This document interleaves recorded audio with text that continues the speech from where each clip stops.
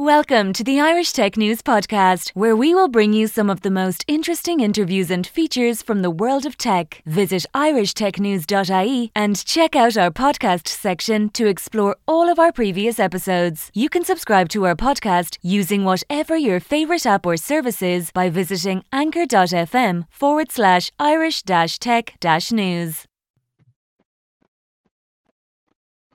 Hello, everybody. Welcome to the Irish Tech News Podcast. This is your host, Jamil Hasan, where I bring you the Crypto Corner, where I interview founders, entrepreneurs, thought leaders, artists, you name it, globally in crypto and blockchain. And today I have an amazing guest.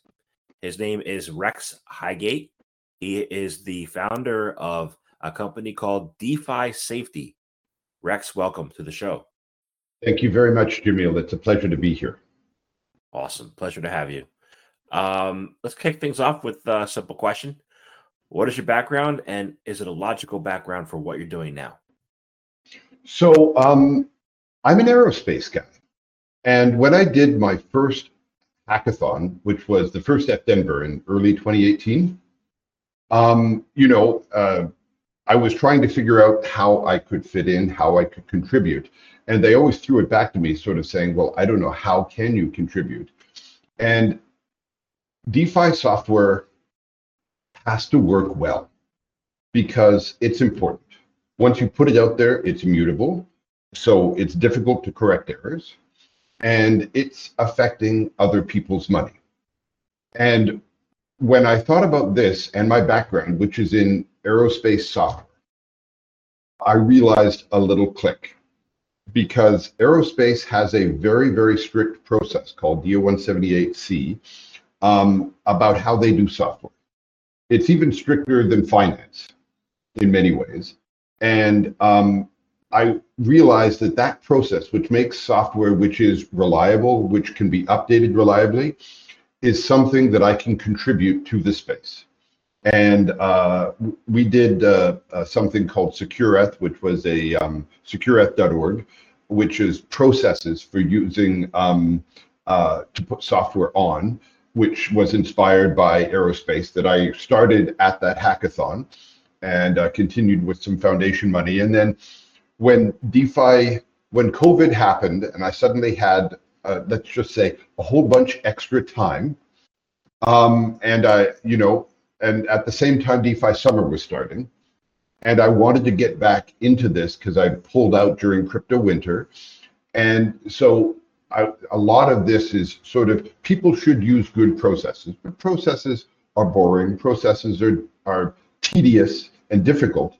So you have to incentivize people, especially in a public permissionless environment.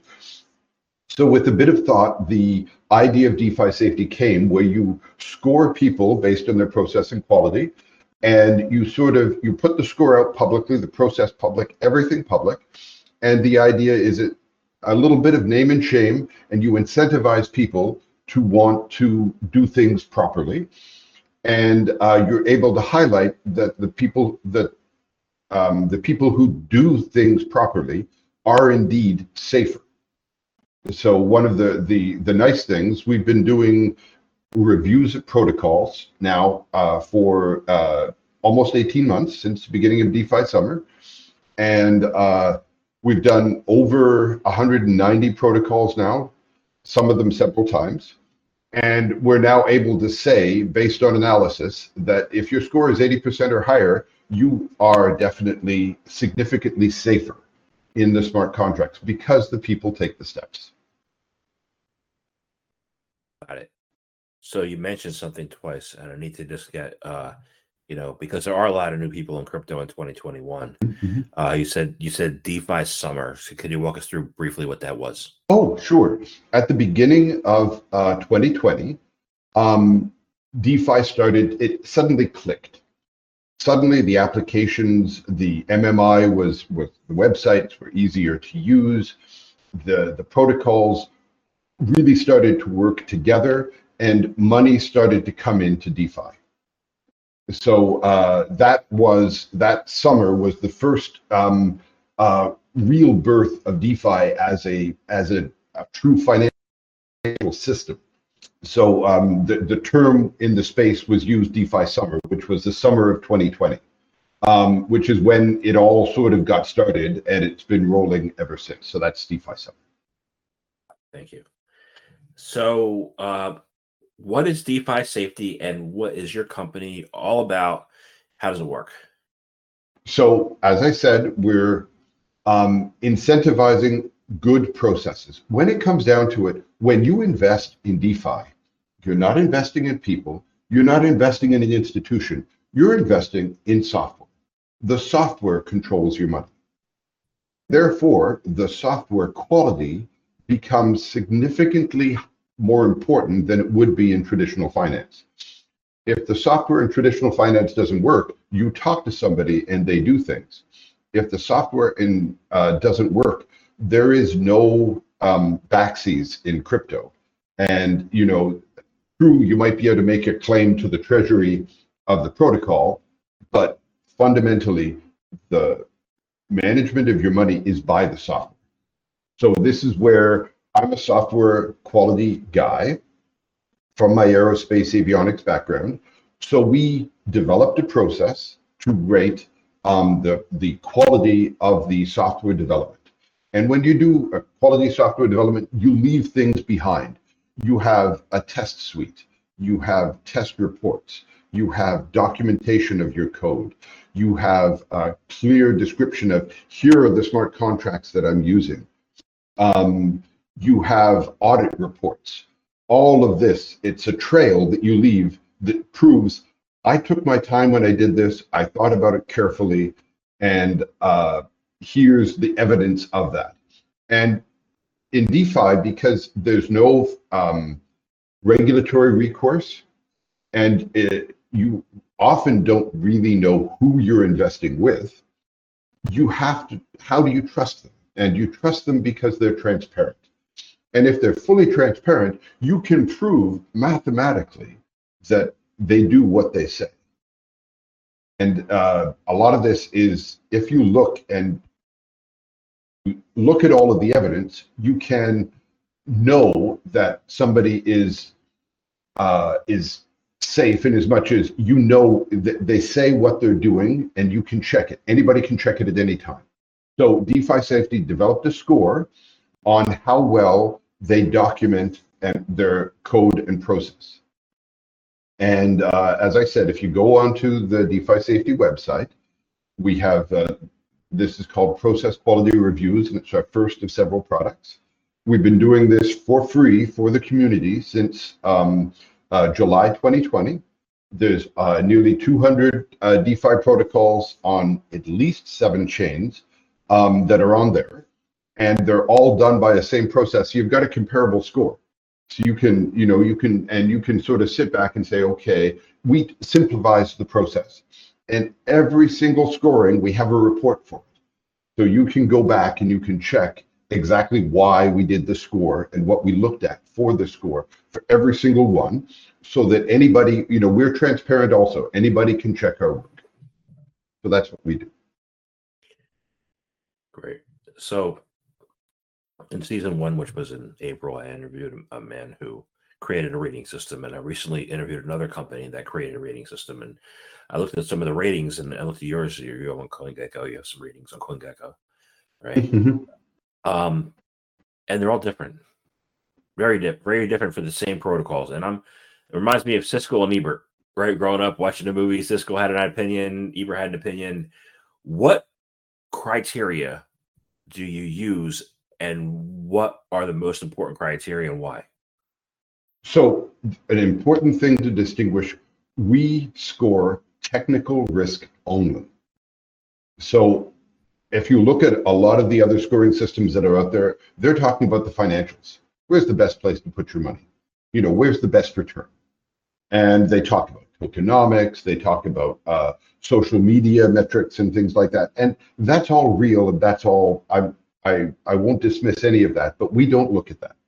We look at technical risk only. So that is what differentiates our score. So you say, what do we look at? At the moment, there's 5 sections. There's 23 questions in a report, and there's 5 sections. There's code and team, software documentation, software testing, security, and access controls. So code and team is the biggest thing. Say where your contracts are. Tell me what contracts I'm executing. Have it nice, clearly listed. And then, are you a non or not? Do you have a GitHub or not? It's questions like that. Software documentation. Did you document your code? Even if it's a fork of somebody else's code, documenting the code proves that you understand it. And that's important. Do you have a test suite? Did you run the test suite? Do you know how to run the test suite? Do you let the community run your test suite by saying, here's the scripts to run the test suite? If you have that, then you're confident that you know how to do, you know how your code works, and you know how to update your code. Because if you can't run a test suite, then any update that you do is under major risk because you can't test it. Audits is code audits. You know, the audits that you had. We are not auditors, but we are professional audit readers. You know, because we're reading the audits for all of these protocols, so we can tell an audit that was done after deployment. Were the changes that they asked for implemented? Is the audit complexity correct for the complexity of the protocol? So we do more than just, is there an audit? Yes, no. Is the audit good? And there's a whole degree, and we actually have a long description on how we score the audits. That's probably our most complicated section. And then bug bounties. Do you have an active bug bounty program? How big is the bug bounty compared to your TVL? Do you have an active group to help, like Communify or Code Arena or such? So there's that. And then access controls is what we put in. We've updated our process up to 0.7 now. We're going to release 0.8 very soon, which, and the new thing we put in with 0.7 was access controls, which is your code updatable or immutable? Please tell the people, because it's a simple thing and they should not have to go back to the code to try and figure it out. An investor doesn't want to do that. If it's upgradable, is there a time lock? Who has control of the keys? Is it a multi-sig? If you look at the latest BZX hack, you know, all of a sudden a wallet that had control of people's funds had a single address, and it was being used by a guy who was using his laptop. I don't know if you remember, Hugh from Nexus had a hack about a year ago. And the big lesson from that is maybe use a separate computer to do your protocols that you don't answer email in. I have a computer that I only use for my big money DeFi transactions, business and personal. And that way, you know, it's free from hacks. Simple things that you can do that, you know, that people should do. So what we're trying to do is one, give a nice, easy score that people can read that gives an idea of how safe a protocol is. And two, develop standards that DeFi protocols should follow. Because a lot of these guys are sort of saying, well, what should I do? So we're starting to develop the book of this is what people expect to see. This is how you should present it. Our score helps both sides. Awesome. So I'll follow up there. I used to build tech back in my corporate days and projects and manage that. And we would do test and QA and then move to sandbox or start sandbox, go to a QA and then UAT and then prod, right? Yeah. With some of the yield farming protocols, you have very, very, very talented. I won't name the names. We have very talented developers. One of them's moniker is I test in prod. Yes, I know him. Yes. And you talk about standards, right? Where's the conflict there, and what recommendation would you have for that developer or developers like him to create standards, and what should they be? He's actually one of the investors. Andre Cornier was our lead investor when we did our seed round. And he was very pro in the whole process. And he would say, yeah, I test in prod. Now, if you think about early DeFi, DeFi is a very dynamic, active protocol, and it's tough to develop a test environment that takes all of that into account. You simply run your code on a test network, and it's kind of tougher. Now, test networks are, it's one thing that I love. They're getting better now, and complex dynamic test networks are now available. So if you think about when Andre said I test in prod, which was early DeFi Summer, it was the only way to try it functionally. Now, I would say that's not a good excuse because the test networks are out there. Now, I can imagine if you're just three guys on a shoestring budget and you have a brilliant idea, maybe you're going to put it out there, though you should have limitations so that people don't ape in too much until you've got some testing. But after a protocol has TVL and has been running for a while, they should have a dynamic test network. And I think this is one thing that we're starting to work on, is to give what should a protocol actually do as far as processes in order to support their investors' money. And having an active dynamic test network, yeah, I think that's something. And then that's something they can put on their website. This is where we test. Go ahead and test our code. So yeah, there's a lot that can be improved on. Got it. Thank you. So let's talk about risks then. Crypto is still a very high risk industry, and needless to say, some of these risks, they're different globally depending where you are. How can they be mitigated? Not just technology wise, but like at a high level, economic and society and political. So technical risk is what we're working on doing, and if you're looking at the technical risk, will my principal be safe if I invest it in this protocol? Come to DeFiSafety, take a look at our score. We do a lot of the research for you, and you can double check the research that we do by looking at the report that we generate. So, that is our core point.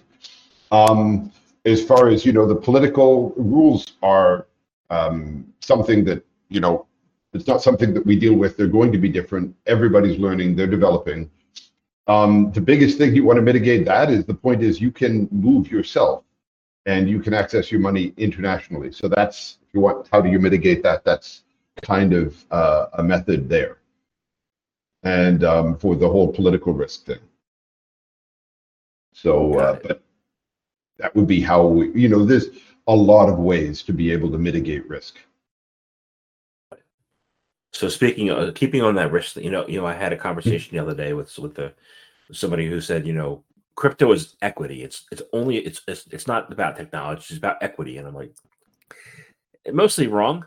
I thought, but you have an equity manager who manages a portfolio of stocks. You have a crypto manager who manages a bucket of crypto or bags of crypto, right? How do you create that portfolio of safe, like mitigating that risk in the DeFi area? What are some of the things that people should, look at instead of, in that realm? So we only cover part of it. And that's what we do. We sort of sit back and say, what is safe? You will not find on our website what is a good investment, or what is the biggest thing on Twitter and what people are aping into. You will not find that data. Basically, what we're saying is, we have our specialty, so we'll give you the information on that. So let's say if you would ask me, how do I build up a portfolio like that? I would say, well, look at the things that have 80+%.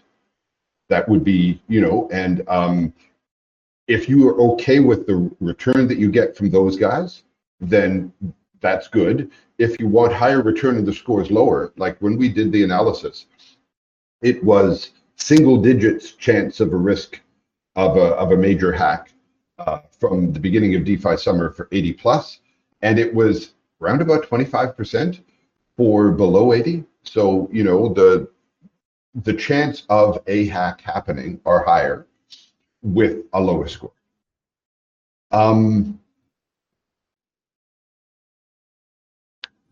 So that would be and then the other huge thing that comes up is who's going to manage your money. You could get a third-party person to manage your money. And certainly, if you don't want to deal with the complexities, then you are, but you're trusting that person the same way you're trusting any fund advisor in TradFi. And then they have to deal with the money, and they may give some guarantees and have insurance and things like that. The biggest risks that I see are personal risks, in as much as when you're in DeFi, you're your own bank.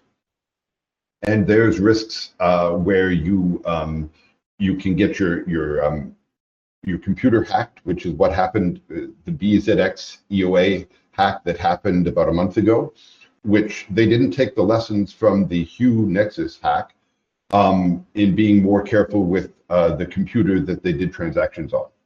And that's a risk.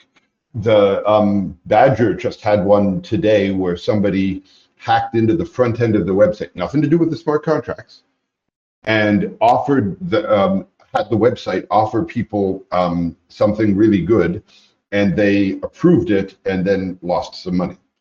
So you have to be really, when you're your own bank, you have to be really careful. And and that, I would say, is probably one of the biggest risks for DeFi users, is just the responsibility and the care they have to do when they're their own bank. And of course, if you don't want to be your own bank, then you delegate it to somebody. And DeFiSafety doesn't do that, but to some kind of a fund manager or a fund, and then they do the interface with the protocols. They take the risk, and no doubt they'll take a cut of the returns also.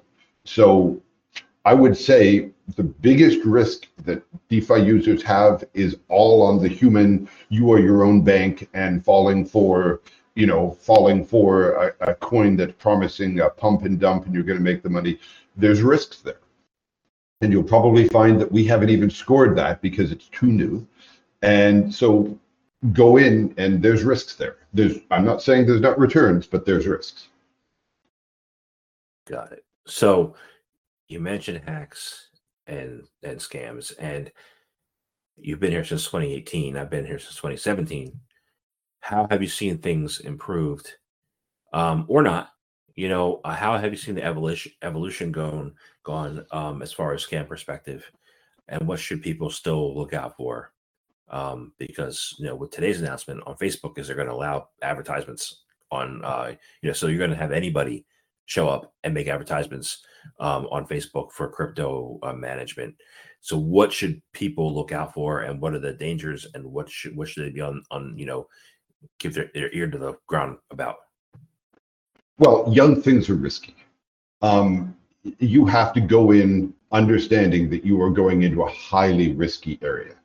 I hope that in the near future there will be, and perhaps we'll be doing it, in working to try and get some of these really bad coins that are coming in that are purely designed to scam, and finding them. That is a solvable problem. We're hoping to be able to get there. Right now, we're aiming for revenue with our contract scores and with our PQR scores from financial people, from investment houses. Like we have a next generation product. Our first generation is the PQRs. It does an analysis of a protocol at the general way. The contract score is much more specific. It scores the actual contract that you interface with. And this new product, we're making it available in beta now. This will be, we'll put that out for production and revenue probably within 6 months. And that'll be our revenue stream. So that'll basically supplying money to that. And we hope this contract scores will become available to many people. After that, maybe we'll be able to work on really checking a lot of these coins that come up, because there is a lot of them. That's a solvable problem. And I hope that we'll be able to participate in helping to solve that. I know there's some groups that are doing it, but they're kind of small right now. And I hope with, we'll be able to go at it at scale. But that's something that we hope to do. We're not planning on doing that right now. That's not our short-term plans. Got it. So a couple more things. One, there's a lot of talk right now about a Bitcoin ETF, and it's been shot down numerous occasions by the SEC. And looks like there's one in Canada, or maybe two, right? Yep. Yeah, there's Bitcoin and Ethereum. Yeah. What do you think it would take to get those Bitcoin ETFs approved in the U.S. from a safety perspective? What should the regulators know that to look at to be okay with it? Like, what would give them assurance that that's okay? I think so if you're talking about Bitcoin and Ethereum, you're talking about the protocol. And both of these protocols have an impressive security background, which we don't score. We're not scoring Ethereum, we're not scoring Bitcoin. But these things have shown that they are safe. There's $2 trillion there, or I don't even remember the number, but it's in the trillions, and it hasn't been hacked. So from a technical point of view, I don't think there's any argument about the security of it. Their risks are different. I hope that that ETFs bring more people in, because it will bring more people into the space. And as they get into the space, once people start owning Bitcoin and Ethereum, it's sort of after a while they start saying, how can I earn yield with this? And that's DeFi. So it will grow. And I'm totally in favor of everything growing. And we want to supply data to the institutions and the individuals that facilitate that growth. That's, our business is supplying impartial information to DeFi users. That's our core business. And someday you do see a DeFi ETF coming down the pike eventually. Absolutely. It'll all become more and more established. In fact, there's an awful lot of funds that are being brought in, and we're looking at them using our contract scores as input data in their method of choosing where they invest. Standard fund investing. Got it. I'm looking forward to that incorporation. That'd be great. There is one. I have one last question before my last question. There's 12,000 cryptos globally, or 13,000. I've lost count, right? But there are a number of cryptos that are on a site that I used to follow called Dead Coins. I wanted to get your thoughts on Dead Coins. Like, what actually caused these cryptos to fail? Was it just because they were seeking money, or was it actual technology that didn't work? Like, what do you see was the leading factor? Well, it's a mix. There was a lot of coins that came and went in early DeFi Summer, and some of them it was just you come up, you get some enthusiasm, the token price goes up, and then you exit. Thank you, I've made some money. Do it again, and you keep on doing it. And so that is, I think, an awful lot of people that were not serious about, I have a great innovation. It's, I'm trying to make money out of the enthusiasm. So out of that comes a long line of dead coins. And when we have 170 protocols, and about once a quarter we make a new list. Okay, we've got to re-review these protocols because they were done on 0.5 and we're at 0.7 or 0.8 now. So the first thing we do is we go off and find out, are they dead yet? And we have our own little metrics that we check on whether or not and there's often like 25% are dead, in as much as people just aren't using it anymore. It's immutable software. The software is there, the token's there. You can't really erase it. And most people don't, but there's not much money and there's not much interest in it. So yeah, and then there's also people who tried a technical innovation and it didn't work.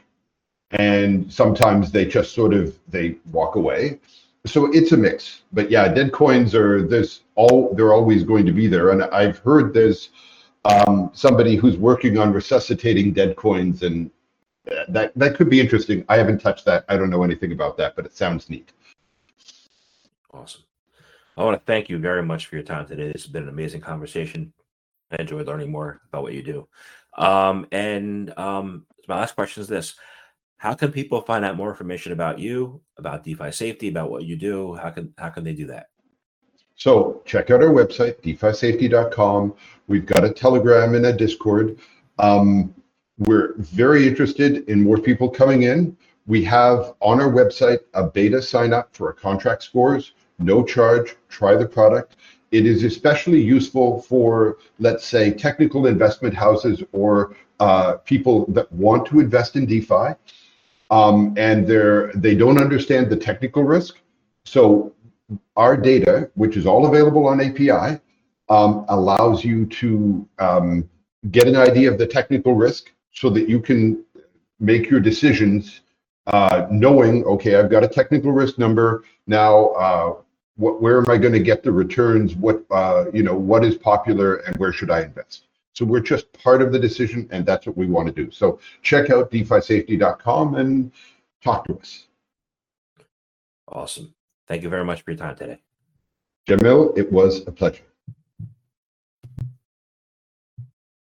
Thank you for listening to the latest Irish Tech News podcast. Check back every day for the latest episode. You can follow us on Twitter @Irish_Tech News, on Facebook, facebook.com/Irish Tech News, on LinkedIn, linkedin.com/Irish-Tech-News, on Instagram, instagram.com/Irish Tech News.ie, and on TikTok, tiktok.com/@Irish Tech News.